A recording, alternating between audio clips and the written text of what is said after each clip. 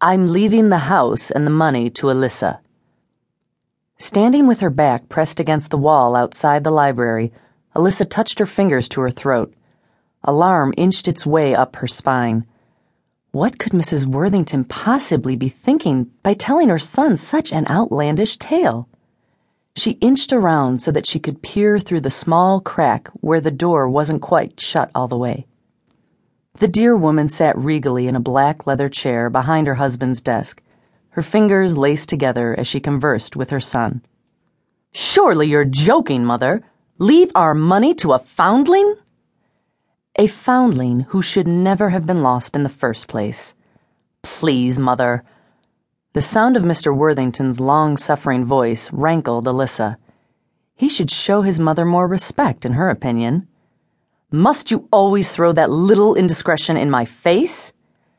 That darling child is more than an indiscretion in my eyes.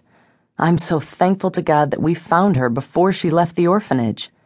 My only heartbreak is that it took so many years to locate her. Now that I have all the legalities taken care of so that you can't prevent it from happening, I am ready to tell her of her true heritage and welcome her into the family. Alyssa shifted her gaze so that she could see Mr. Worthington. He stood by the stone fireplace, one of his elbows resting on the mantel. He leaned his forehead into the palm of one hand and gave a short laugh. "And what of me, Mother? You raised me accustomed to a certain standard of living. How do you expect me to fend for myself? Have you only love for the girl, none for your son?" "Of course I love you, my boy. And it's true, you were much too spoiled for your own good.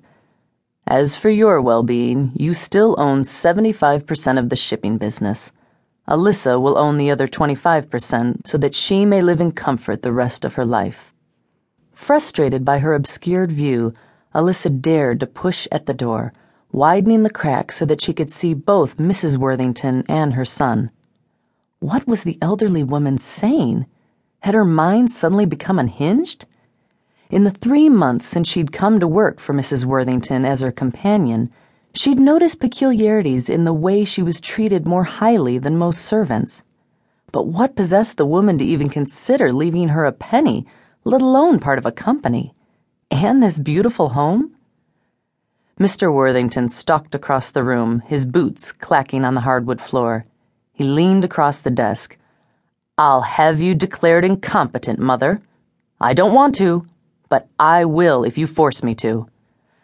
"I thought you might try that one," she sighed. "Why do greedy children always think it's so easy to declare an old woman feeble-minded? Son, I've already made the changes to the will in the presence of 5 witnesses, just to be safe."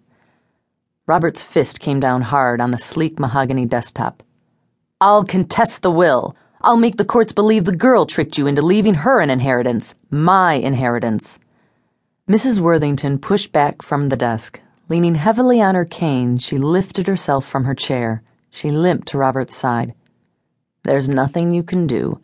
If you contest, the entire city will see you as a cad and a fool."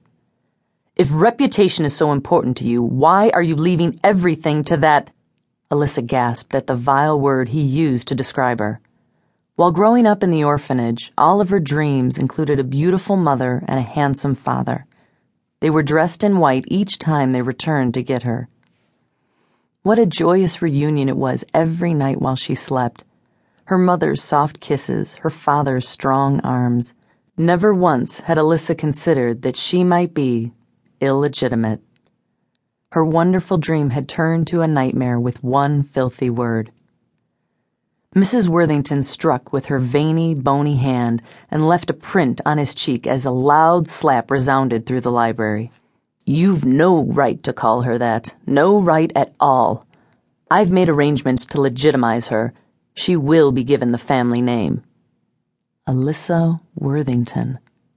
"I'll not stand for it." "I'm afraid you've no choice in the matter.